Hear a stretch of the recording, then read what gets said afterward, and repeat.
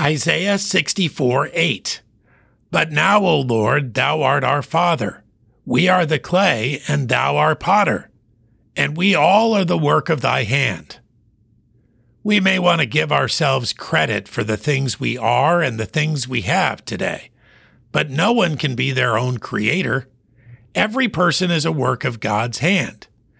God's people not only acknowledge him as creator, but also submit to him fully, allowing him to mold us into his Son's image. Every interim shape along the way is up to him. Our job is to remain pliable in his hands every day.